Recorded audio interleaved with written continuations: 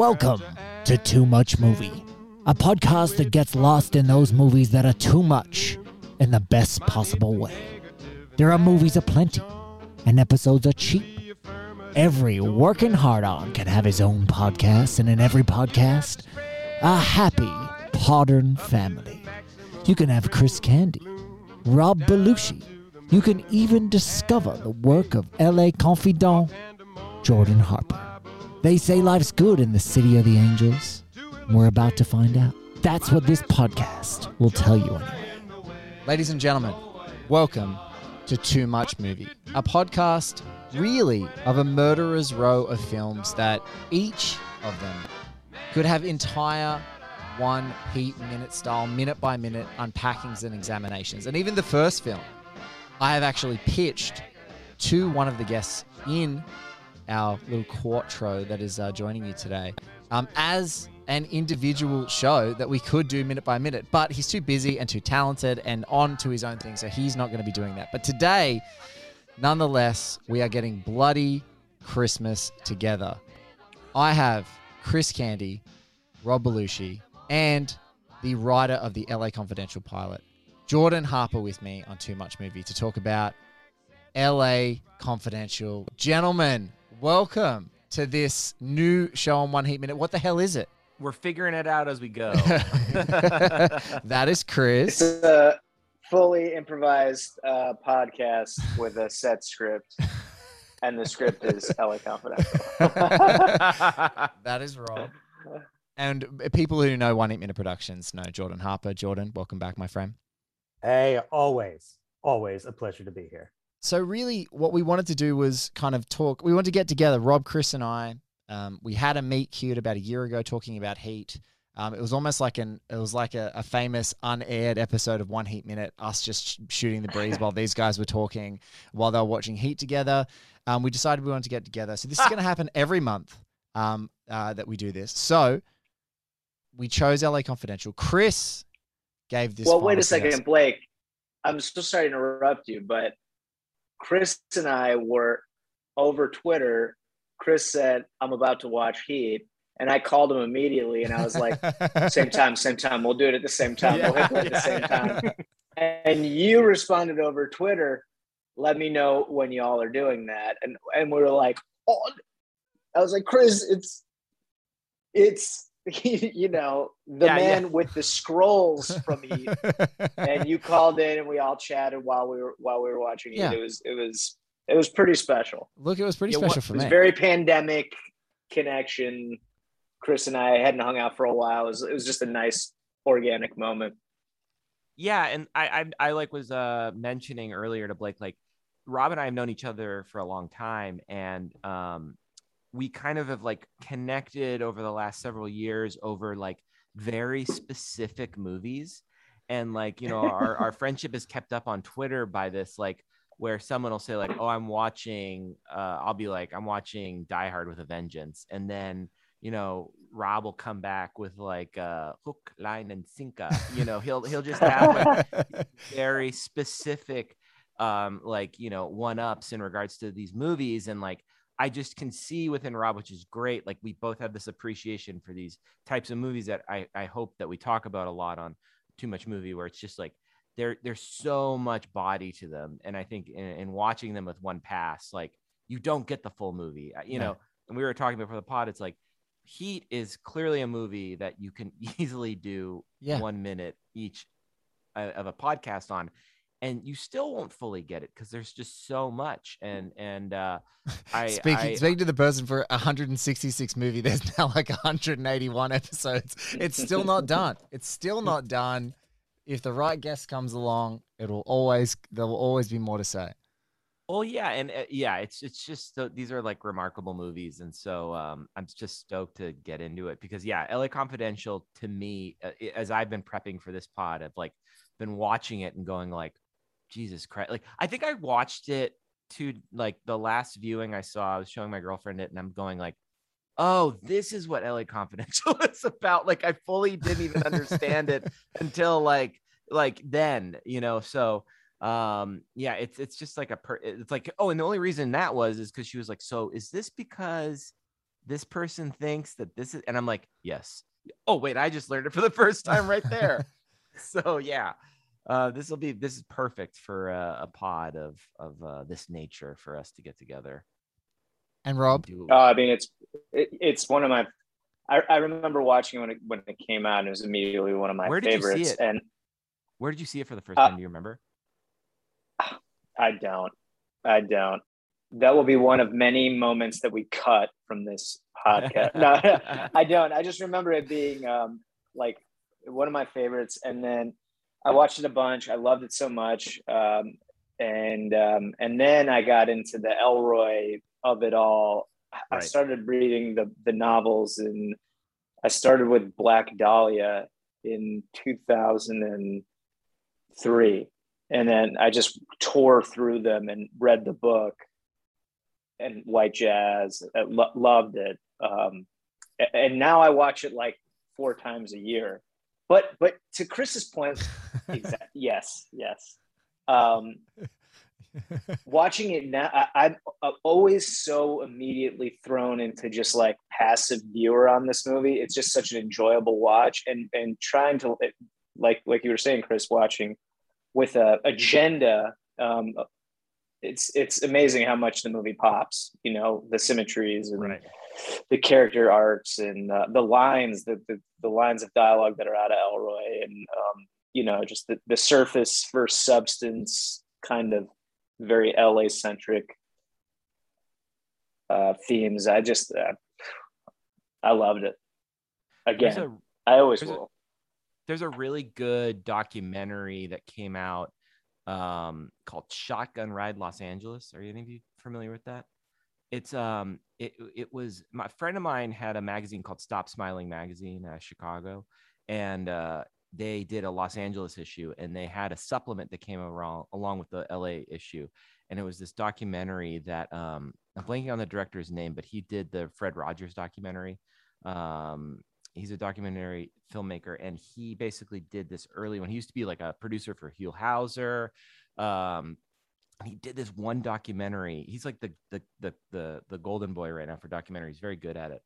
But there's this one called Shotgun Ride Los Angeles that he did, and it is this like 90s take on LA culture, and it's got all these incredible Angelinos in it and Elroy's in it, and he's a total freak. It's like his whole story is like him like pretending that he's breaking into people's houses and sniffing panties, and like it's fucking gnarly. It's so wild.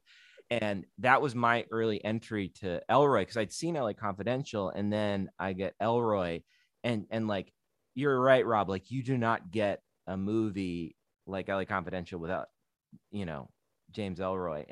And of all of his films, all of his books, like LA Confidential is easily the best rendition of his, because Black Dahlia was enjoyable, but like it's a confusing movie to watch. It doesn't definitely have that symmetry to it. It definitely doesn't pop as well. And like there is something, and I jokingly say it, and it's true, like LA Confidential is a Christmas movie. You know, it starts off like it's a very much a Christmas movie. And you know, it's like, but in its sense, like it totally shifts from that into being like this like whole other thing. But that's what gets me about the film when I first start watching it. It's like, it's Christmas in LA, and we're all in, you know. And it really, for me, movies that have a tone and a world, Spielberg does it really well. You know, you get this sense when you're watching LA Confidential, like I'm in LA Confidential world. Let's fucking go. And so I just am so excited to be talking about it. now finally we've got Jordan Harper, who, if you guys haven't already heard me gush about him, is the author of the LA Confidential pilot that so sadly didn't get picked up, but has now like got a cult life of its own as like a companion piece to this movie. And it's so awesome. All of our friends sort of gather around, and whenever, like in the pandemic, even there was like a screening, right, Jordan, that you kind of virtually attended. Was that right? It was the ATX festival in Austin. We were supposed to screen it at a big showing there in Austin in 2020.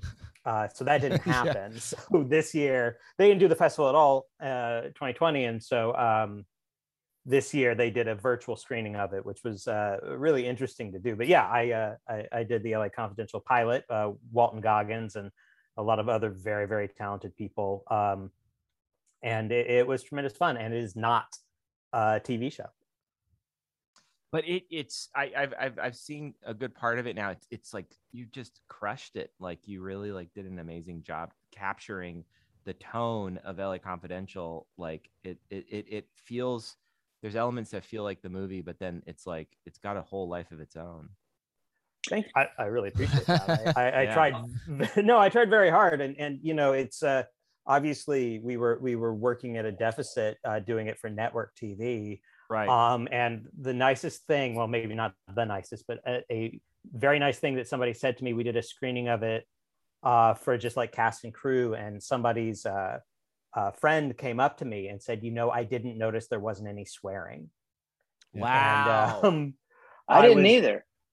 There isn't. We have some alternate takes because even for CBS, I wrote a draft that was, you know, really pushed the line. And so I have a couple of alternate takes, particularly with Shea Wiggum, who plays Dick Stensland in the pilot. A couple of shitbirds that we were trying desperately to get past the censors. I actually have email correspondence between me and the CBS Standards and Practices people, because I have an early scene where a cop was supposed to say, "Hey, don't be a hard-on," and CBS said, "You can't say that. But you can. He can call him a dick, but he can't call him a hard-on." And I said, "Well, they didn't. That's not the phrase back then. Would have been hard-on." And I tried like 3. So there's a very funny exchange with me, like really trying to defend the word hard-on. But you know, the truth is, you don't need it. You don't need you know, the language necessarily. This might not be the place to tell, but when I met Elroy after filming the pilot, I sat down with him at the Egyptian Theater. He was getting ready to introduce this movie to a crowd. So cool. And this was after we'd filmed it, but before whether or not we knew it was going to be a TV show. And I sit down with him and a bunch of LAPD detectives, all of whom are dressed like they're in the 50s. Wow. And he introduces one of them to me as Phone Book, as in that's what he uses to interrogate people. And I'm not going to attempt a James Ellroy impression, but he basically says, "So it's for CBS." And I was like, "Yeah." And he goes, "So you can't say," and then he went on to list a long string of words that you can't say on CBS, you can't say on a podcast, you can't say with anybody. You can't say them in 2021 anymore. Yeah, exactly. And I was like, "You are correct. You cannot." So we were saying none of those words will appear on the TV show.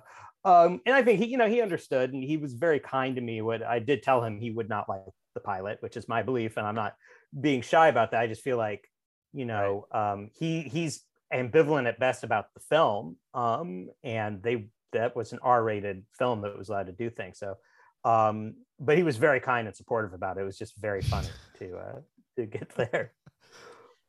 Yeah, he has an interesting LAPD shitbird. Get out of here. I'll call your wife to pick you up.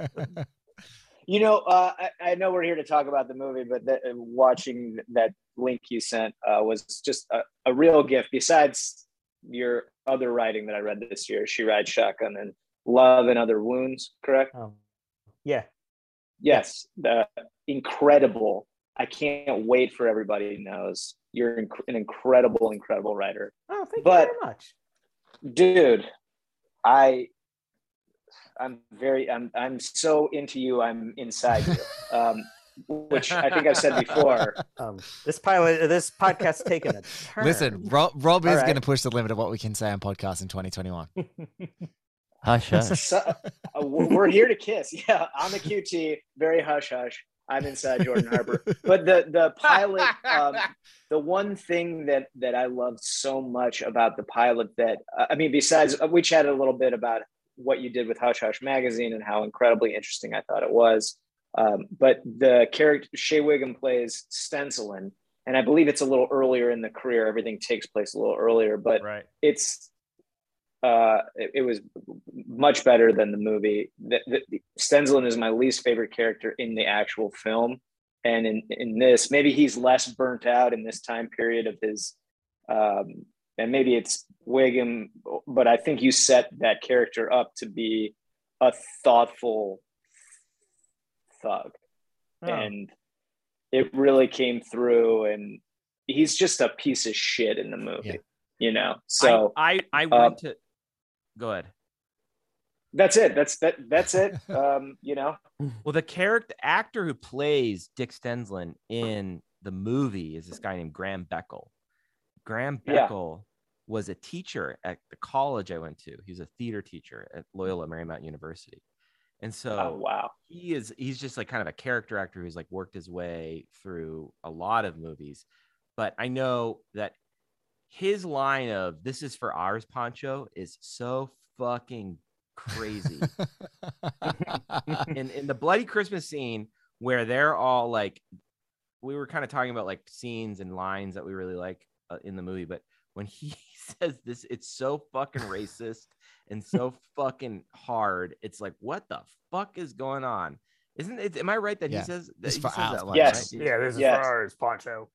Oh my God. And then, so I'd seen the movie and then I would be at LMU and I would see the act. And the funny thing with like really good character actors is they're nothing like their characters in real life. And he is like the most like loves theater person you've probably ever met, the most like creatively artistic kind of like he's the most theater director you'd ever see at of course he teaches theater at Loyola Marymount. I don't know if he does anymore, but you go watch his characters and he just embodies this pure piece of shit. And that character, it's like, again, like, we It's can like drunken gaze. I love how he's sitting in the back yeah. seat when he's introduced to. Just like he's so lit, he's just sitting in the back seat, Drinking. just swilling. He's swilling out of the box, and you're like, man, you're in the box and in the back. You won't even sit in the front seat with Bud. You absolute shitbag. Like, I really like him. I like him. I'm sorry. I like him in that moment particularly. That is, I agree that it is a crazy scene. So I like the scene that immediately follows that, where you first meet Kim Basinger and like Bud goes inside, because that is all ADR, that scene. Like if you watch that scene, it is all ADR. The dialogue from the liquor store owner is so quick. Like, you guys better be here soon. Like if you rewatch that scene, it is so like off, because I've seen the movie so many times and I went to school for sound design. So I'm like kind of in that world. I'm going like, oh my God, this is a totally recreated scene. And it is just so funny to watch. I'm just like, oh my, it almost is. It's like, it's such a good movie, but that scene is like almost like The Room. It's like almost like Hello Doggy. It's like Hello Doggy. It almost kind of gets into that territory. But from there on, like the one thing I love about LA Confidential is like picking out locations. Like, and that's what I love about Elroy is like, when I first read, I think I was reading Black Dahlia, and it was like he was talking about like driving down like Wilshire Boulevard at like 2 a.m. or something like that and going into Westwood. And I'm like, oh, fuck. Yeah, this guy gets it.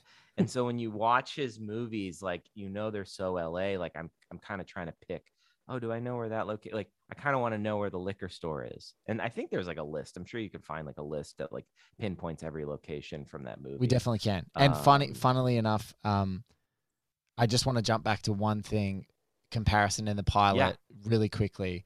Walton Goggins as Jack Vincennes is better than Kevin Spacey. I'm saying it here. Not just because Kevin Spacey is an absolute horrible human being, but there's a couple of scenes, and one in particular in the pilot, where Walton Goggins is sitting at a bar having a cigarette, and there's like the camera sort of does a bit of a slow push in on him, and he's thinking. And I don't like polished, too shiny Jack Vincennes as much as I mean, I love him in the movie, in the context of the movie, but man, Walton Goggins has an ability to have like blustery, kind of overconfident charm and also torment. And when he's having that cigarette at that bar and you're just watching like, I don't know, years of narcotics and investigations and homicide and all those things as an investigator, I'm just like, the weight of the world is on his shoulders. And I think that I love him for that, because that wrinkle, those few extra lines on his face, that's still like balding a little bit and he's trying to hide it, but he just kind of knows that he's going bald. Just a couple of those little touches that Walton Goggins is so comfortable in his own skin, I just can't get enough of. Whereas I think that spacey vanity, although it's kind of works for the character. I don't like it as much as I would like Walton. You know, I mean, first of all, Walton is brilliant, and he's you know, the star of my favorite TV show of all time, The Shield, and I was so honored to get to work with him. And I agree with everything you said, and I agree with you that he's better than Spacey, but also, you know, I've said this before, but I feel like the movie LA Confidential might be the greatest book to film adaptation of all time. Yes. Because I don't think it's better than the book, because I think the book is one of the greatest books of all time, but they do a nearly impossible task, which is to translate this gargantuan novel into a 2.5-hour movie while keeping that tone, which is, to me, the essential thing about Elroy is the tone that he gets inside you, and it's that buzzsaw. He hits you like a tuning fork, and then you vibrate the entire time. And the movie carries that off, and they rearrange the plot, and they have different people dying, different reasons. But they still keep all the characters essentially the same, and they also keep a couple of those amazing set pieces while rejiggering the plot and making it all work. But, you know, part of what they had to do as a necessity was pull things. And so, you know, the fact that Jack Vincennes is sober and for very good reason is something that's completely broomed out of the movie. And it was something, if you notice in the bar scene and in the pilot, he is drinking a club soda. We were gonna do the whole, you see him at the end putting the envelope of money because he gunned down a couple of parents when he was hopped up on drugs. A backstory, by the way, stole wholesale for Basic Instinct. That is Michael Douglas's backstory in Basic Instinct. Of course. And so we were going to get to do all that. And so Walton, you know, in the pilot, he's great, but he was really feeling himself out because it's a character that is being held back, which is not the Walton Goggins that people normally see. And all I could he was great, but I just kept thinking, man, when we get to season 2 and he starts using again, then we're going to get a whole new Jack Vincennes that nobody's ever seen before. So, but I do think, you know, you can see over and over again, you know, Dick Stensland, I think you could say the same thing, is they only have enough time in that movie to give you 2 shades of Dick Stensland, you know? Yeah. Yeah. And you don't really get to see where like that intense, you just think that loyalty to Stensland is a purely a character of Bud White, the, you know, loyal thug. Yeah. Very complicated thug, which we'll talk about later, but you don't get to see that real friendship. Yeah. It's true. Yeah. Yeah. You just got to leave stuff on the floor. And, you know, what we were going to try and do if we'd gone to series is like mine all the things that they weren't able to put in this movie. And somebody should still do it. I'm available. The script's available. We'll make it work. But Jordan, just before we jump into like really hitting our favorite stuff about this movie, can you please share with the lads? I know you've shared with a few people before, but I just want everyone to hear it. Is what you would do retroactively if someone listening to this, and please get in touch. Reach out to mail@oneheatminute.com. I'll put you in touch with Jordan. But if you had a crack at it again, with some of that Netflix money that's kicking around that we hear so much about, what would you do differently? Because I think it's almost a stroke of pure genius. Well, I have to preface this by saying, me from 5 years ago would kill me when I say this. And also that James Elroy would still probably come out and kill me if I were able to do this. But if I were doing it now, I would set LA Confidential in the 80s. And I would do it for a couple of reasons. First of all, you know, the 50s were a really long time ago at this point. You know, when you're doing the math in your head, you might go to yourself, oh, you know, the 50s, they were like 50 years ago. But no, they were 70 years ago. You know, when we were young kids, we weren't into the 1910s, you know, like that cool 50s vibe that it gets farther and farther away. It's more and more meaningless to people, to the point now that basically the 50s are as far back from today. I'm sorry, the 80s are as far back from today as the 50s were from Elroy when he wrote LA Confidential. So, you know, and also to the point, you know, this style of 1950s has been completely beaten to death at this point in the culture. I had a rule, and I got it from the movie. Next time you watch the movie, they don't wear hats in the movie. And Really? I had to have a rule on set. I was like, I don't want to see fedoras, because when you put those fedoras on, it just becomes, pastiche, whatever you want to call it. I feel like Black Dahlia movie they have hats in Black Dahlia. It's not as good a movie as LA Confidential. I think setting it in the 80s, you wouldn't have to lose a single storyline. Everything that is applicable about Hush Hush just becomes more of a supermarket tabloid. The cops are still racist. There's still people dealing drugs. There's still serial killers. There's still that weird mix of celebrity and crime and sex. Right. And I think it would be the only way to do it now and have it feel at all fresh to people. Now, again, I get that like people might think that's sacrilege. I can't say that word, but that's what people might think of it. But at this point, having tried this, go ahead, Chris. You said it right. Yeah, thank you. Having tried it this way and not being able to sell it to like, HBO or somebody like that. And I'm very glad CBS gave us a shot, but I would be interested in trying to do this set in the 80s. In fact, like I've talked to people about, if we can't do this, then let's just do an 80s, like LA cop show, like, right. Set it with the Roxy and the Sunset Strip and all that stuff. So anyway, that's what I would, try and do now. Although, like I said, I think James Ellroy, who's larger than me, I have a photo with him, he would just pluck my head off. So I don't know if it would work. Have you ever seen, well, and you would finally avoid the weird question of what the fuck are red devils, People are constantly buying Red Devils in the 50s. I'm like, what the fuck? Is that speed? I mean, what is that? I do think that, right? Is that like, that is speed. Right? Red Devil must have been a speed. Yeah. Right. Well, then I'm into it. If it's speed, I like it. But, and I think Ellroy was hooked on these, where they had like, they had the amphetamines that were like a nasal spray, and it was cotton soaked in like basically amphetamine juice, and you're just supposed to smell them, and it would give you like a buzz. popper or something like that, or well, but like it was a cotton swab inside a plastic tube, and you would smell it. But Ellroy wrote about this, that he would break them open and swallow the cotton, because that's how you got the real rush. I'm not the girl who cared about money.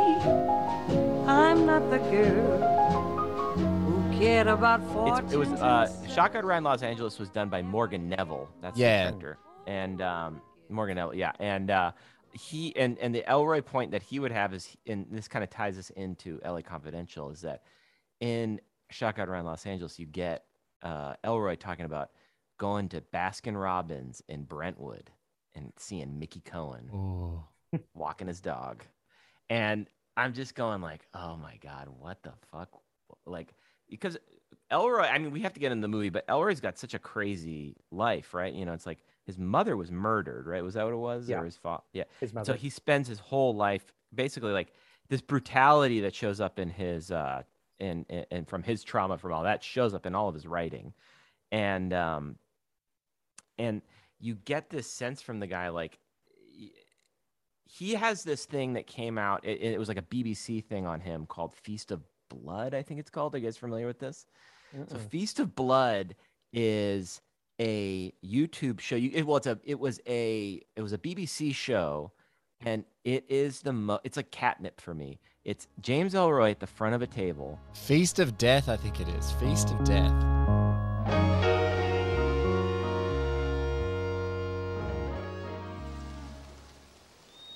LA Confidential, the movie, is the best thing that happened to me in my career that I had absolutely nothing to do with.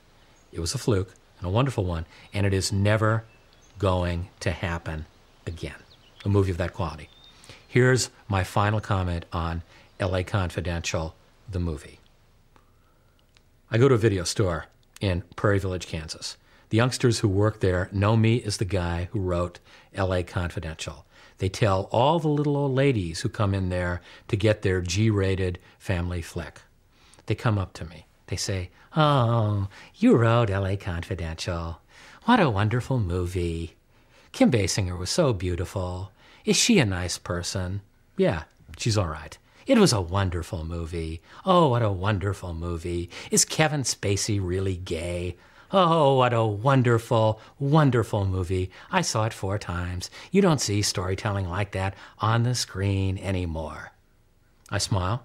I say, "Yes, it's a wonderful movie and a salutary adaptation of my wonderful novel. But listen, Granny, you'll love the movie. Did you go out and buy the book?" And Granny invariably says, "Well, no, I didn't." And I say to Granny, "Then what the fuck good are you to me?" Yes, Feast of Death. Yes. And it's him and a bunch of LAPD officers, like off-duty LAPD officers, like sitting around a table at the Pacific Dining Car in downtown Los Angeles. And they're talking about the Black Dahlia murder. And they're just talking. And then like Nick Nolte shows up out of nowhere, and he's just kind of in the back. And like Elroy's just kind of holding court, going like, "Oh yeah, this guy over here, he thinks he knows how to crack the Black Dahlia murder." And then like you just sit there, and if you want to like a good ghost story, fire this thing up on YouTube, because like it is so fucking fun. It's just like all these like big jacketed, vodka drinking, scotch drinking, steak eating police officers just ripping into these crime stories, and it's just like amazing. The Nolte part is amazing because Nolte just pulls up and he's just sitting in the back of the room, just like listening, like, yeah. It's so like it's so, I don't know. It's just, he was like, "I dated the Black Dahlia." Yeah. I mean, absolutely. She didn't call me back. No disrespect to Russell Crowe when I say that I think Nick Nolte, if he had been cast at the right time in his life, Right, is the best choice to play Could Bud have done White. a great Bud White. Yeah, absolutely. Did you hear Russell Crowe's audition story for because Bud White's kind of his breakthrough character? Mhm. Yeah. It's his first American movie. He talks about it and like how he like came here and he was just like not sure if he had it. Then he had it, and I thought he did a great job. You know, I'm not gonna be here to critique anyone's acting on these things, but I think he did a great job. But yeah, Nolte would have also done an amazing job as that character. Look, fuck Pretty good. Nick Nolte. I'm here to talk about Russell Crowe as Bud White. Let's do that. Yeah. Fair enough. Let it go. Anyway, No, I don't mean to be rude. I'm just saying, like, if I love Russell Crowe in this movie. oh yeah, I think he takes like my favorite. I mean, upon rewatch, all of my favorite scenes are now him and Kim Basinger, hands down. And watching these characters expertly played. So one, you know, obviously Lynn Bracken. I mean, I don't think this isn't something everyone hasn't seen already, but it just really affected me on this watch that Lynn Bracken is a sex worker who uses sex as her livelihood and is seen in one way. Right. With this glamorous armor over her, the armor of another woman's identity, Veronica Lake. And then Bud White is this thug who used, a police officer, the authority and violence of the police that he wears. And it's sex and violence, but what they reveal to each other are tortured, broken-hearted, vulnerable souls that in a blink of an eye, like Christy was saying, they see it in that liquor store in the beginning. But when Bud goes to her house, and you know he's still a bit of a prickly pear with her, and she is handles it totally fine. She is not unused to men being aggressive and rude and demeaning. But when he almost asks her out, and she says, "I need to know your name." But the one where he comes in, You have a thing for helping women, don't you, Officer White? Maybe I'm just fucking curious. You say fuck a lot. You fuck for money. There's blood on your shirt. Is that an integral part of your job? Yeah. Do you enjoy it? When they deserve it. Did they deserve it today? I'm not sure. But you did it anyway. Yeah. Just like the half dozen guys you screwed today. Well, actually, it was only 2. And like you see this honesty in Bud White, and she's just broken through to him. And this has become the most and their performances are so great because they go, you know, this theme I kept picking up that I really kind of focused on was surface versus substance, right? And they have their surfaces down, like when Bud White is upset that Dudley is giving him his job back, to be a quote direct man, to be a thug, a brutal thug. Yeah. But he asks, you know, Dudley, what do you want? What do you want? Call me Dudley. Call me Dudley. Dudley, what do you want? A man of your talents lies elsewhere. Yeah. But he's able to come and say, you know, do you understand me? Do you read me? He says, in Technicolor, sir. And he like snaps out of that and his armor goes back up. I just love these two actors in these two roles. Kim Basinger is amazing. You fall in love with her, but she also just is everything. She's everything that all the movie star. But one last line please. Became my favorite of the movie, and I know I tweeted it at you guys, but the girls in Bisbee need a little glamour. Yes. The girls in Bisbee need a little glamour. It's one line that does for her character what Bud White's whole story about watching his mother being beaten to death. It's her whole origin story. You just see a young girl and how far away from that young girl she's gotten and what she's learned along the way to bring back to what may be a young girl still back in Bisbee, Arizona. And you just see a lifetime in a line. To me, I think she's amazing. The other line to me for her is, we still get to act a little. He doesn't abuse us. He invests for us, and thanks to Pierce, we still get to act a little. Yeah. You talk about her honesty. She's so great because their currency is honesty to each other. They get all the cut through, everyone with bluster and everyone trying to rise through the ladder. But that line aches. That line hurts. I still get to act a little. Yeah. Like, oh my God, that's the story. That's the story.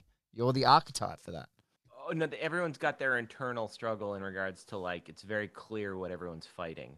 You know, the movie does a really good job at basically taking complex character structure and you can kind of pinpoint everybody. Yes. Really quickly. And I just not to pivot from that relationship, but can we also just like talk about like fucking David Strathairn? I love Pierce Patchett. Holy shit. Like he's like a favorite actor of mine who like totally just he is, but he's just so undeniably great as Pierce Patchett. And like you need that Pierce Patchett story because it's like the sex and the weirdness and like what is going on there, and the fact that that's sewn into your story is just incredible. Chris, can I use that segue to say one of my two favorite lines in this movie? Jesus fucking Christ. No, Mr. White, Pierce Morehouse Patchett. Like I can't get enough of that, and I feel like I almost want to start taking that in my own language. Like when people say Jesus fucking Christ. No, it's Blake Henry Howard actually. You know, just it's, in the book, I think that's a Lynn Bracken line. That really uses that, yeah. Which I mean, that's the thing about this dialogue is so rich that like when I was writing this script, I would literally, when I got stuck, I would open up to a random page and find some piece of language that you could just steal from. I just love. I mean, talk about favorite lines. It's such a small thing, but when Bud White's throwing the dirty DA out the window, and he has a whole tirade, but the first line of it is just, "Here's the juice," and it's such a good line reading from Russell Crowe, and there's just so many little things. If we're going to talk about the cast, obviously, like the main cast is incredible. The other thing about this movie is it has an incredibly deep bench of character actors who are given. I mean, Strathairn, he's in more than one scene, but really he only has one real scene that he gets to work with. But there are people and she doesn't even have her picture on IMDb. I know who you're going to say. But Mrs. Lefferts. Mrs. Lefferts. Wait. I was going to bring her up, dog. I know you too well, Jordan Harper. I know you too well. We've talked too many times. She's so good. She's amazing. Dude. She's like, she's straight out of the Coen brothers. Like, she's just... We were never properly formally introduced. Yeah. I mean, don't go in there. Yeah. She is so good. The other one, and Blake, you probably know this one too, is The Medical Examiner, where reading the one of my favorite lines in the movie is his line, nobody was a cop. He probably tried to do something. That's exactly the line I was going to bring up. There's so much. I'm so sorry. No, but it's so good. There's so much disdain in his voice when he says that. The idea that somebody would try and do something. Because these are men of action and they're fucking idiots. I mean, that's what I read. He doesn't even look up at Bud when he walks in. You don't even see his face. He's covered. His face is obscured by his work. It's incredible. Well, and he throws out, when Exley comes to talk to him, he does throw out like about Bud White, probably the biggest compliment he can give, which is he's not as dumb as he looks, or something like that. That's it. Right. From someone who is coded as an intelligent person, Yes. I have to address the elephant in the room, the Australian elephant in the room. But this movie is honorarily Australian, right? Because we have Russell Crowe and Guy Pearce, who shot out of cannons and appeared in this movie together. And so it was a cultural event in Oz, because these two Aussie, Russell Crowe, New Zealander, and then Aussie sort of adopted, Guy and Guy Pearce, like as Aussie as it gets. They're fired out of the cannon. One is Romper Stomper, the other one is Priscilla, Queen of the Desert.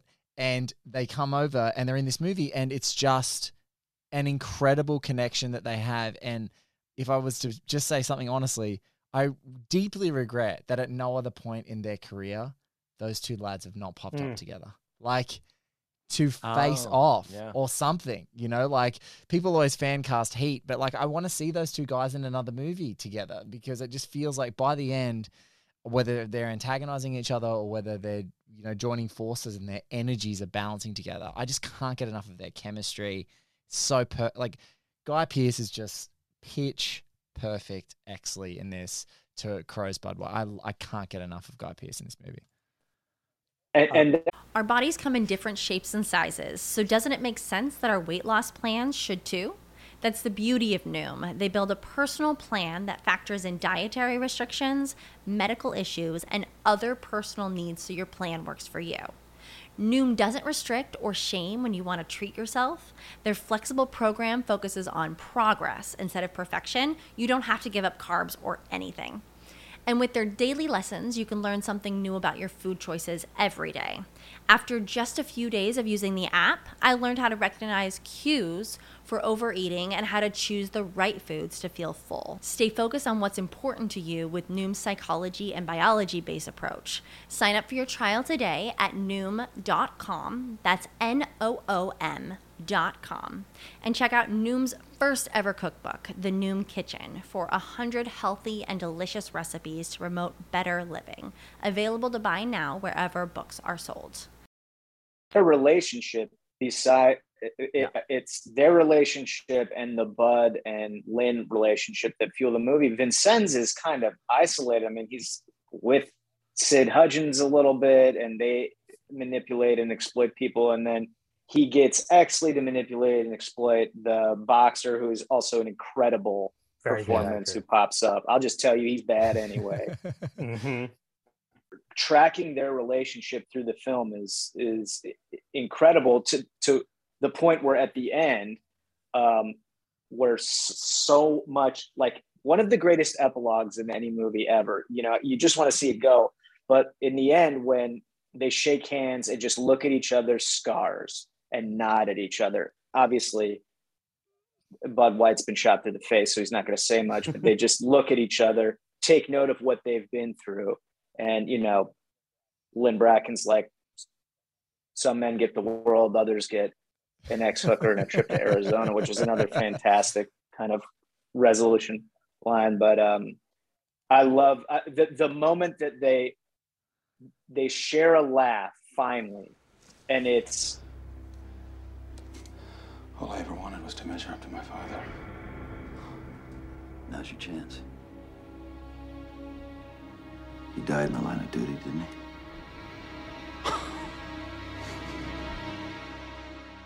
Ed smiles at him, and then that's when they're like physically in sync. He's throwing the gun through the wall, the empty wall, throwing clips at one another. It's like a ballet how they cover each other's, six in that shootout when Bruning and Carlisle and all those guys come through the windows and through the floor. It's a crazy thing because these guys couldn't get further apart when when they're putting the young lady, I'm forgetting the character's name, I'm so sorry, for the victim from Boyle Heights into the emergency room, and Exley is like needling her for facts about who assaulted her. And then Bud gets up in her face, his face, and it takes I counted 7 guys holding Bud White back from beating the shit out of Ed Exley, and right in the middle of both of them in that shot when they square off is Dudley Smith, who is the perfect Pierce Patchett is, and I'm so sorry I'm going on long. Pierce Patchett is so fantastic. Fine, Philip, thank you. My favorite line out of his. He calls his bodyguard by their first name and is so overly polite to him. The mustache does so much work, but he's such a great red herring for villain, because the ultimate villain is the man who can manipulate surfaces and substance the best in the film, which is Cromwell. And what he tells Vincennes when he's about to do the interrogation, the lad will surprise you. And sure enough, he is surprised in the end by the lad. There's so much symmetry in the film, and it's all full circle. But Cromwell, this is my favorite Cromwell ever. And to me, after reading the books, like a perfect Dudley Smith, and so angular and patrician, but also glad-handing and genial with his boys. Anyway, I got a little excited. I'm so sorry. He will also like to showbiz. How confused he looks when a dying Kevin Spacey says Rollo Tomasi. Like the look on Cromwell's face is like, what? And it's like, Chris, I love that you said that scene, because also I love that he's in his Jimmy Jams and a robe. Yeah, I can't get enough of the shock. Oh, it's so hard. Like, what's devastating is how many times you chase the dragon for the shocks in your favorite movies. Like, when I saw that in the theater, I just couldn't have imagined that Dudley Smith was going to shoot him. I couldn't imagine it. And when it happened, I was like, like, there was a gasp. And I'm still chasing that feeling every time I watch this movie. And I think if I just focus, like, I just try and forget or let it passively wash over me, as you said, Rob, like, this is a very great way you can passively watch this movie. It can be great background. But I just can't get enough of his unassuming posture and his clothes. And then bang, it's just right in your face. And that scene is just ruthless. Yeah. And his 5 daughters are out of town when Vincennes comes. I know. The lady and my 5 daughters are off. I have to talk about, too, it's like an interesting thing with police dramas, too, because like the other theme in this movie is like the incredible racism that was going on during that time that still exists. Like, and that's one of the things that also hits me. Like, the interrogation scenes are so brutal. Like, you're just kind of watching them and you're going like, holy fuck. Like, you know, this theme is like still crack. Like, you know, it's like, and I think that that's what's like, you know, I think sometimes there's writers like, you know, and people who are kind of like telling stories like an Elroy. And that's one of the things I love about Elroy is he's like all about the brutality of every angle of, you know, these forces. And it's like, I was working on a cop script, and then I came to kind of realize like the history of cop scripts and like how embedded, and this actually soaks into like, you know, the whole Kevin Spacey character is so true. Badge of Honor existed. Like, you couldn't make a cop show in Hollywood unless the LAPD oversaw your cop show. So they were basically kind of saying like, well, this is how it's going to go. And it's so interesting to kind of like, when you watch it, you're going like, and that's what I love about Elroy is like, he was able to really like give you a very solid kind of slice at how, rough shit was and like how gnarly LAPD was. And like, and just in like a sense of like, all is true. You know what I mean? It was just like and I in the rewatch of this, I kept on kind of going like, it was difficult to see then, and it's still fucking difficult because, this like trope within the script is like, it was so like real. It's like, damn, this is fucked up. Like, so I guess it really speaks to like what I'm getting at in all of this is like the complexities and the like realities of an Elroy script, and sorry, of an Elroy story, excuse me. One thing that I think is interesting, a big change that they do from the book to the movie is in the book, everybody knows that Dudley Smith is corrupt. Right. Dudley Smith is openly racist in the book, but not just openly racist, he's openly corrupt. And the assumption that Elroy makes that a movie, a Hollywood movie can't make is, well, yeah, everybody's corrupt. He's just corrupt on a level nobody can expect. So it's still an incredible shock to them that he did the Night Owl killing. But the fact that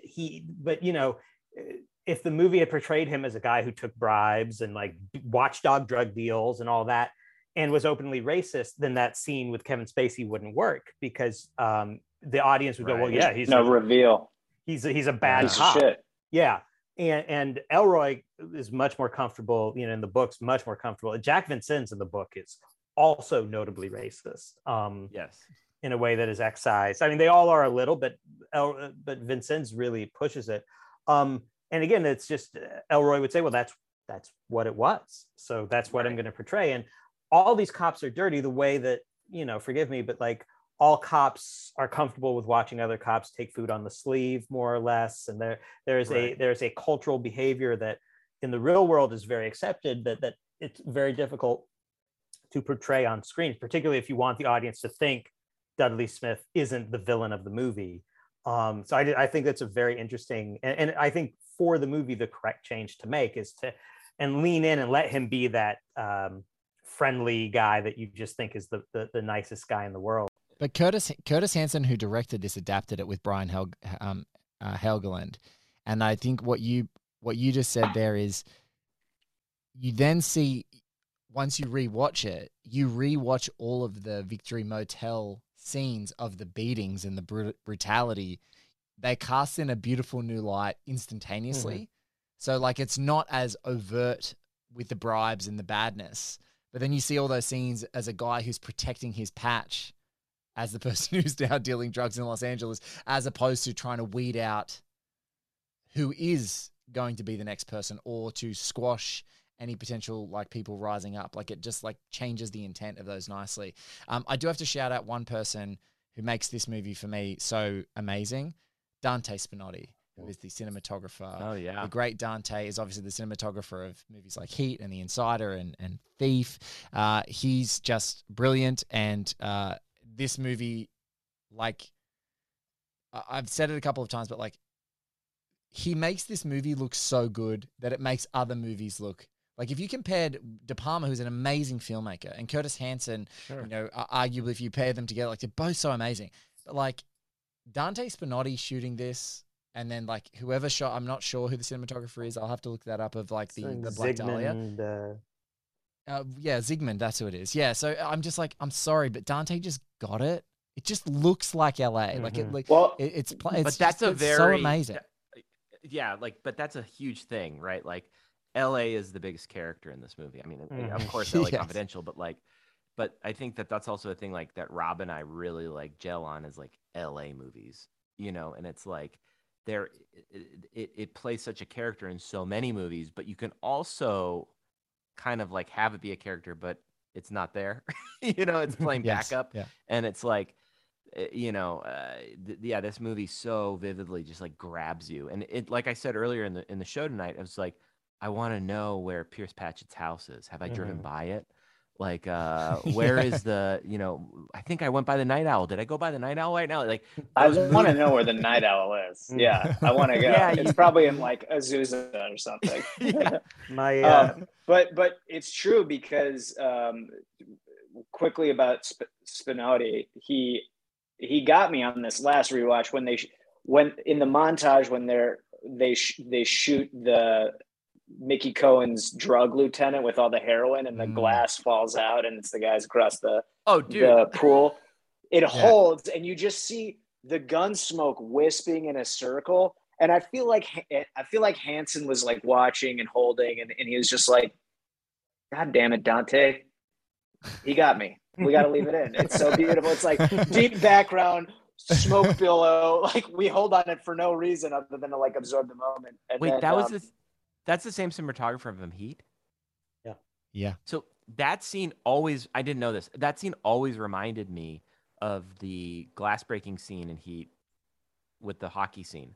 When he's walking, like those two scenes always remind me the same scene. Yeah, so it's the amazing scene where the shape charge blows out all the windows, and then there's a bit of tinsel that falls down in front of Easy Financing, which is the car financing business that's behind the car lot. And we always talk about that moment of the tinsel falling, the breath after the explosion, and the patience to do that. And it's a very I hadn't thought too much about it before, but you're absolutely right. Like that's we're gonna hold, and then you give him the option, and like Curtis Hansen's like, this is actually awesome. This is actually awesome. We're gonna do it this way. I mean, the scene you're talking about when Van Zandt gets killed, Candy, amazing, and the similar fall. I texted. We were in Las Vegas at the pool, and I texted Blake. Like Bill Fichtner was just like chilling by the pool, and I never bother anyone. And I was just like walked up to him and I was like, Roger Van Zandt, big fan. And he was like, get the fuck away from me. And I'm like, cool, man. Enjoy your day. We're all here, fucking, buying our own bearer bonds back. I get it. Sometimes you gotta buy your own bag, Rob, you truly do the Lord's work. It is like maybe like the shittiest moment of my life. Like growing up, like around. That character to me is. There are those ones. Snake. Right? Yeah, there are those ones.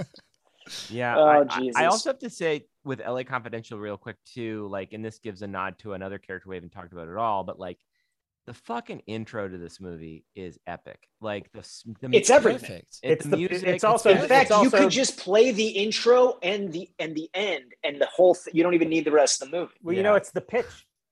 It's literally the pitch that he did when he pitched the movie to executives. He brought that collection of photos and showed it to him and said, "This is the movie," and then literally turned that into. Because as like an LA maniac, Danny DeVito's voice. Yeah, Danny DeVito's voice is everything in that too. But the song, all three of our characters are Mr. In Between, like our main characters. It just sets them all up. What they're in the middle of is different for each one. And then, Chris, to your point, this movie is about LA. It's about the story that is fastened on to the reality of life that covers, all of the dark recesses that we fight through, and the juxtaposition of like the machinery of LA and the derricks by the Victory Motel and the constant typewriting sound over everything. It's very just very created in the flashbulbs throughout. Not just the paparazzi, but also the Mickey Cohen, and then a great moment of that, of like the metaphor of the sheen on the shit, is when Exley is like he's whining to Dudley like he's his daddy or something. He's like, "It's my case. I got the call." And he's like, "You don't want it, Edmund, and you can't have it, but you can be my second in command." And then the camera, and then they both immediately turn to the camera and it pops, and like they're fine, they're working together after this extreme, this very serious confrontation. I mean, that's the whole movie. But that's also, I wanted to bring that up to pin it back to Jordan too. Like so I've I've been so into Audible, right? And like I've just been listening to LA Confidential. Like I haven't worked all the way through it, but like just like be driving around LA and like listening to the Audible version of LA Confidential. And the scene where Dudley is talking about, are you willing to beat a person, all of that stuff, like that scene is, I clearly remember from the book, but that one translates from your pilot and was also very clearly in the movie. And that scene sticks out to me so well. Like it sets it up so exact to like what LAPD is doing at that time. Like, are you down? Well, if you're not, for heaven's sake, son, don't become, know. No, I was going to bring this scene up too, because as I've always been a fan of that kind of precise writing where something just clicks together. And I mean, maybe this is so basic, it's not even worth noting, but every question that Dudley Smith asks Ed Exley is what he does at the end of the movie. Everything he says he will not do in that scene is a thing he does at the end of the movie, including shooting somebody in the back if you know them to be guilty. It's the symmetry. It's perfect. It's that kind of like writing that some people might find like too precise, but to me, it's just beautiful. And it is just the basic question of you read in any kind of book or movie about this sort of stuff. I'm reading John le Carre right now. It's always the same thing of like, sorry, Jordan, I have to say, does he even, you just like blew my mind a little bit with that moment, because it's something that I hadn't really thought about. And he even says, and for God's sake, son, don't wear the glasses. No one in the bureau wears them. And he's not wearing his glasses. Yes. That's so good. Oh, that's good. It really is. It's a great screenwriting moment. And the other scene that I really wanted to talk about, and I just to flag it as truly special, and I know Chris brought it up from a brutality standpoint, but the interrogation scene with Ed Exley running between interrogation rooms is one of the great scenes, both in crime fiction and in crime films, because I've written a lot of interrogation scenes, a lot of them with the third Australian from this movie, Simon Baker. And they are very hard to do well and make them interesting, because it's other than like the basic drama of getting the truth out of someone, but to make them interesting. And I don't know if I could ask, and I guess I had my chance and I blew it, if I could ask Elroy one question about where do you get your ideas, which is a question not everybody likes, how he came up with the idea of running back and forth and playing select audio snippets. Was he just like touring a station and somebody said they could play each other, like maybe somebody told him they did that, I don't know. Even if he didn't come of it from the ether, it's still a perfectly executed scene where you see both why people should be scared of Ed Exley, because that's how smart he is, and also why you should be scared of Bud White, who breaks it at the end and comes in and does the one thing that James Ellroy, great American writer, he loves the Russian roulette, and the gun never goes off. And, there's one Elroy book, I think it might be in the Colt 6000, where I swear to God, somebody loads a gun with 5 bullets in one empty chamber and spins it and pulls the trigger. It still never goes off. He loves that trick. But it truly is, it's just from a like technical standpoint of like, this boring, the interrogation scene. And you get, when I did LA Confidential, what I tried to do is always por qué no las dos, or why not both? Like, why does something have to be an interrogation scene or just a character scene when you can take an interrogation scene and use it to reveal the character of the detective? And I learned it from Elroy, and I learned it from this, because that's what that scene does. It's you meet both the detectives in a way that you hadn't met them before, and you learn this incredible story, and it's revealed in this way you are on the edge of your seat the entire scene of like, wait, what happened? Oh, I think I'm figuring out. Oh, if she don't die, I don't die. And you're like, wait, what? Oh, and then it all comes. It's just truly a masterful scene. I just love it. That's what I'm here to say. Yeah. I also love the sound, because speaking, Chris, we were talking before about being audiophiles. I love the choices who you don't hear. Mm-hmm. So where it's the sort of second tough guy of those 3 guys that are in interrogation, when he's hearing what's being said, there's that brief cutaway to him, and he's like, oh, no, like, no, like, don't say that. Like, he's like, he's looking up and he's like, no, no, no, but you don't hear him. Or you just, it's like barely audible in the background. I love that choice of that moment too, like those little beats. That actor I thought did a tremendous job of going in a minute and a half from the proudest, toughest dude in the room to the having, job. you know, yeah, exactly. To, you know, whimpering Sylvester Finch's name, and like, he was incredible. And I wish, you know, to Chris's point, like, the one thing you know, and Jordan, you've talked about this too, is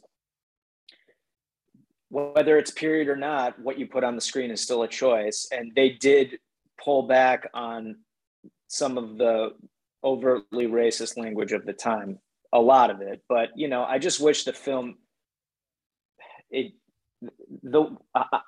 looking at it today, like, the one thing is, it is essentially the story of a white supremacist police force denigrating and manipulating those without power. I mean, it begins with the group of Mexicans, you know, it moves through African Americans and the young woman from Boyle Heights, and that Matt Reynolds, who is murdered and exploited, and D.A. Lowe, who is, you know, a piece of shit, but also like under threat of sexual denunciation. He's turned into he goes from a preening, arrogant, hubristic DA to a withering, bedwetting, you know, child on the floor in the face of all this triptych of masculinity, you know, and I don't have a conclusion on that. It's just something I'm more thoughtful of now that I probably wasn't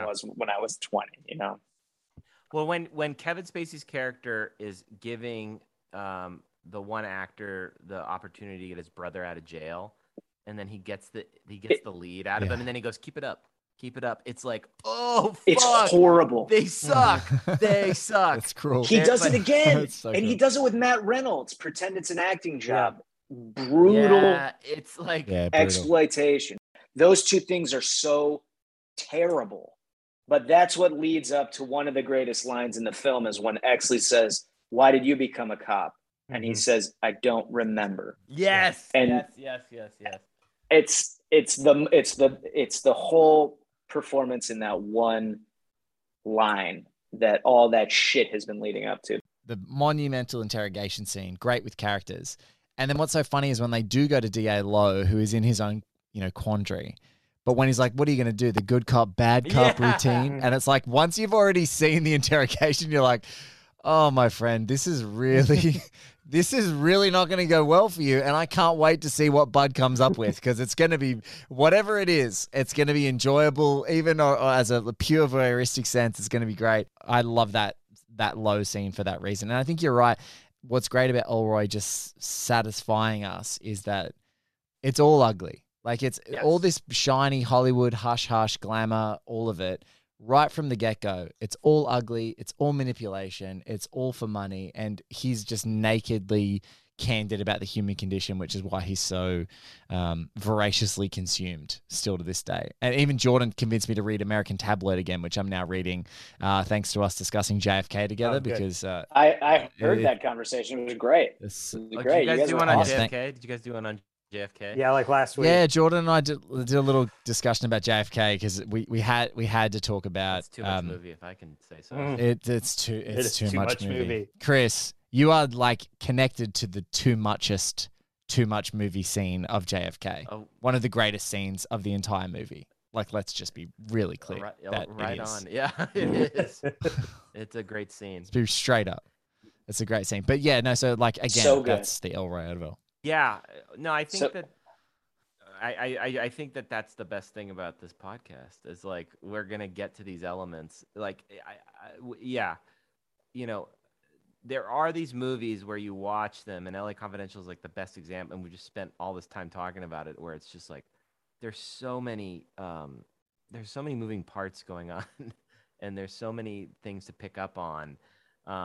and it's just such a complex film. And I think, you know, as we've been all talking, I've been thinking about when you make a movie, it really is like, as we were talking about the cinematographer for this film, like, well, what was the problem with Black Dahlia? You know, the story's great, you know, acting's great. Yes. Like, what is the difference between Black Dahlia and LA Confidential? It made me think of like making a cake or something like that. Like something is off there, and you know, it could be the editing, could be who knows what, but with you know, Jordan, to your point, this is a perfect adaptation from book to film. Like I can't think of one better that really captures the tone of the book. I think it's pretty difficult to come up with a second place. It's hard. I mean, look, I pulled out my copy of LA Confidential. I don't think, well, certainly the people listening at home can't see it, but I was looking at all the highlighting where I highlighted every time a new character is named in the book, and there are hundreds. I literally listed all like several hundred characters in the book. There are 2 serial killer plots in the book that aren't even touched upon in the movie. You know, the book covers 8 years. You know, Inez Soto, the victim, is probably Inez Soto. That's it. Yeah, an incredibly shortchanged character in the movie, and understandably so. It's tough to see how you fit her into this dynamic, but it is, you know, the one real person of color with any like agency or anything like that. They cut out the entire Disneyland subplot. Yeah, that's what I was the whole like what do they call it in LA Confidential, like Mookie Mouse or something like that? It's Dream of Dreamland. Yeah. So creepy. I once wrote on my Letterboxd a very long review of why Black Dahlia is not as good as this movie, and I won't regurgitate. I read that. I read that. I have very strong feelings about it, but I think it's salient. It's specific. Great. No, you know, and I think that there are an enormous number of mistakes, but I think the main one is they just don't get that buzzsaw tone. It doesn't. I think he is too removed a director. He's too in love with filmmaking. It feels like a movie. It doesn't feel like you're living in this world that you need to feel, which is why why my original conception for the pilot was like a Shield-like handheld cam, but set in the 50s, to try as hard as possible to make a world of the 50s feel like you're in it. It's a very difficult thing to do. I think you can see it in like you know, Ruth Meyer is the costume designer for the movie LA Confidential and for the TV show. She's nice. And she's magnificent. And you know, there are parts where like Kim Basinger is you know, that dress she wears is incredible. She's gorgeous, but a lot of the other choices are very muted and laid back. Like I said, there's no hats. They make a lot of decisions on how to draw people into the world. I think the casting is very not great on Black Dahlia. Those are totally fine actors who are just not mugs. Even the very handsome people of LA Confidential, the movie, are mugs in one way or another. You know, I mean, Russell Crowe is. Russell Crowe's he's got dad bod. It's like he's exactly the guy you expect him to be. He's not going to be shredded. He's not going to be. He talked to his trainer about what should I do for this. And he goes, well, his trainer said, well, it's set in the 50s. Eat steaks and do push-ups and don't do anything else. And that's how he does have like a 50s tough guy bod. You know, everybody in that movie has a little like angles to them and weirdness. When I did my pilot, I was always, we need mugs. I want every face to look unique. Again, you talk about Mrs. Leffert in the movie. That doesn't, you don't see that in the Black Dahlia. You've got the wrong idea, mister. I'm fine. I love her voice. My Susie was a good girl. She didn't do anything wrong.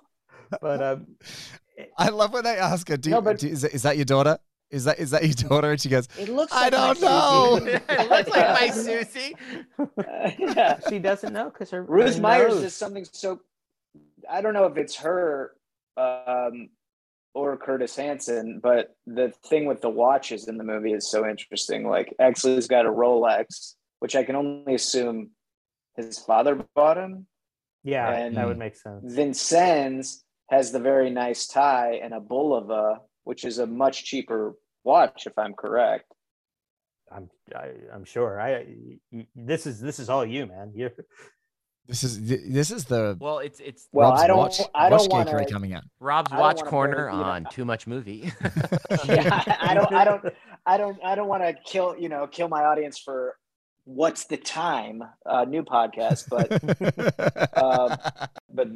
that was Vincennes' ties popping against the watch, the significantly cheaper watch. I thought was really interesting. And you brought up Eggsley's glasses, and I feel like you could do a whole podcast just tracking when he's wearing his glasses and when he isn't. And every time he goes to war until the end, like when they go in and find the Night Owl suspects initially, and then when he goes and becomes, Shotgun Ed, he's not where he forgets his glasses both times. And both of those times he's caught up in the machinery of this corrupt plot that he is unknowingly in, even though initially when he takes the Night Owl call, he's not wearing his glasses. And then the two detectives in the bullpen walk out and leave. He puts his glasses back on. The call comes from the Night Owl, and he springs to the phone and takes the case.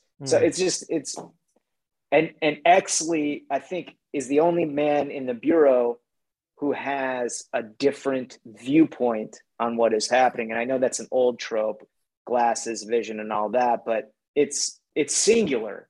And I think to your point in the interrogation and what Dudley says, he's a political animal. He sees it all in a very different way, which grows, ultimately Exley has to become less arrogant and, answer a few of those questions. He has to become more corruptible in order to find his place. Bud White needs to become more, a little more moral, or let that be seen. And Vincennes more discerning, thinking instead of just battering. Right. Yeah. And Vincennes needs to become, have more heart, become less corrupt. Which is so Don't great. you love how he's drawn into the fight because someone touches his tie? Yes. Just because you were talking about his massive ties. Like, that's He the thing looks that twice draws him at into the it. fight. Yeah. Yeah. It's like, oh, you messed my tie up. That Well, scene and that moment of I don't remember, it comes after it comes after he sees Matt Reynolds, and that's when it all stops. He looks in the mirror over the drink, looks at himself, and all that glib smugness goes away. And he sees Matt Reynolds, and it's such a great moment of him just falling against the wall. And it changes everything. Like, I don't know. Well, I don't know what the fuck I'm talking about. I'm sorry. You know exactly what you're talking about. I wouldn't want to listen to Rob Belushi talking on this podcast for all the whiskey in Ireland. I have to say though, that scene, the kind of riot that happens, Bloody Christmas, you see every character very clearly in that fight, and that just sets it all up. The do-gooder, the vanity, I'm not into this, but I'll beat the shit out of you of Russell Crowe. Like, it all shows up really, really quickly. I was just gonna say, Russell Crowe, his moment of violence is because the guy says "fuck your mother." Yes, exactly. Right. and that's another overdubbed scene. The whole scene, the audio is terrible. It must have been terrible because this is for Hours Pancho, overdubbed, and then he goes, "Oh yeah, fuck your mother," overdubbed, and that character actor is amazing. He's been in so many films, and then in like 5,000 films. He was in the Jurassic Park Lost World. He got eaten by a bunch of dinosaurs. But I always tracked him in that era because he was working so much. Whatever his name is, great character actor. But yeah, anyways, like that scene just it always stands out. And again, like this is a movie that it just has that. It's got a lot of flavor in the bite. Whatever like you could do, and I think that this is the point of the podcast. That this this is a movie that you could do easily a 1 minute pod version of each, and or 1 hour. And I think this is the best way. Yeah, this is the best way to go out. Jordan and I actually talked about it that we could do a podcast called LA Incremental, Mm-hmm. which is just every single episode would be 1 minute of LA Confidential. And I was almost like, we were close, but Too Much Movie is what it is now. You can totally do it. And I think that the tragedy of having a brand that so extensively covers our movies is that they just can't all be covered all at the same time. There's not enough. There's not enough me for the too much movies that are out there. So this is why we're doing it on this. I mean, lads, I think we've done it all. I mean, we've talked about Susan Lefferts' mother, Mrs. Lefferts. We've done impressions. We've heard about Rob harassing people by a pool in Las Vegas. We've heard about Jordan being fearful of Elroy listing all of the words that can't be said on CBS. And Chris has illuminated to so many people about specifically Thomas Rahalis Jr.'s overdubbing "Go F Your Mother" as the great character actors.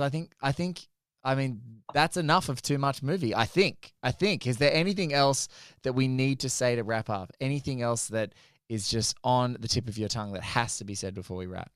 I think we should go around and say our one last thing, but I highly recommend if you can track down anything from the Shotgun Ride Los Angeles, or go look up Feast of Death on YouTube. That's definitely there. I think you'll get. I'm going to put a link to that. It's Shotgun Freeway drives through Lost LA from 1995. Got Morgan Neville and Harry Pallenberg are the directors, and then that next one, James Ellroy's Feast of Death from 2001, directed by Vikram Jayanti. Be with a loved one for that one, because it is creepy. All about the Black Dahlia, maybe even better than the Black Dahlia. It is better than the Black Dahlia, 100%. I will also link Jordan Harper's Black Dahlia review on Letterboxd to the show, just so that people can see that, because it's thoroughly enjoyable. But Rob, let's start with you, my friend. Anything else before we go? Before we give the glamour back to the girls in Bisbee? I mean, I know everyone tries to see themselves in every movie, and the line that struck me in this was, when I came out to LA, this isn't exactly how I saw myself ending up. And, wear that any way you want, but I'm just ready for someone to say, get in line. I love it. I could go on forever, but it's fun to talk about movies you love, and thanks for giving this platform for me to do it with such just smart, awesome dudes. It's I'm a big fan of all three of yours, and it's just a delight to be in an iPad with the three of you guys. Jordan Harper, thank you so much for literally unparalleled insights into this, and to Elroy, and to the pilot. And I think the what is it like? It's right on the line, the pre-Rampart LA in the 80s, Reagan's 80s, LA Confidential. It's a lift and drop. There's shoulder pads. There's slightly different, weird celebrity lookalike hookers. It's all. They cut me to look like Lonnie Veronica Anderson, Lake anymore. Look, I can't imagine anybody's made it this far into this podcast without already having seen the movie. But if you haven't, this is really, truly one of the great movies of the 90s. It's based on one of the great books in American crime fiction. My dog is named Elroy, which a lot of people know already. Helped me get the job. I do want, if I can say one last thing and turn it back to the pilot, which I hope someday. I can't do it myself, but if it were ever to leak and go public, I would not curse personally. And one of the reasons I wouldn't is because I think, I'm proud of what I did, but I'm also really, really proud of the cast. And I talked about a little of them, but we were really gearing up, but not just Walton. We talked about him already, but Tony Curran, who played Dudley Smith in my pilot. Tony Curran, if you've never seen him in Doctor Who, I don't even want to spoil what he does on Doctor Who, but it's one of the great performances on TV. We had Bruning and Carlisle, who are Dudley's goons. We had the amazing combination of my friend Drew Powell, who is a great big hulking guy who hands like catcher's mitts. And we paired him with Charles Barker, who was Skinny Pete on Breaking Bad, and they were gearing up to be the great evil buddy cop duo of television, which, by the way, evil buddy cop duo, somebody get at me. Sarah Jones with one of the most difficult roles in the world to try and... She was great. Yeah. Such a wonderful... Brian J. Smith as Ed Exley. They were all amazing. It was, I had to not read or watch this movie for a couple of years, and I just last year watched it again for the first time, and I'm glad that I'm learning to love again. After sure.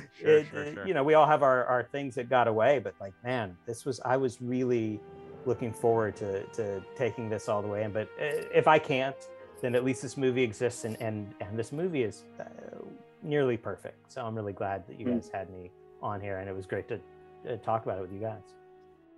Absolutely. Lucky to have you, man. Ladies and gentlemen, this is an audio wrecking ball. You want to help me swing it?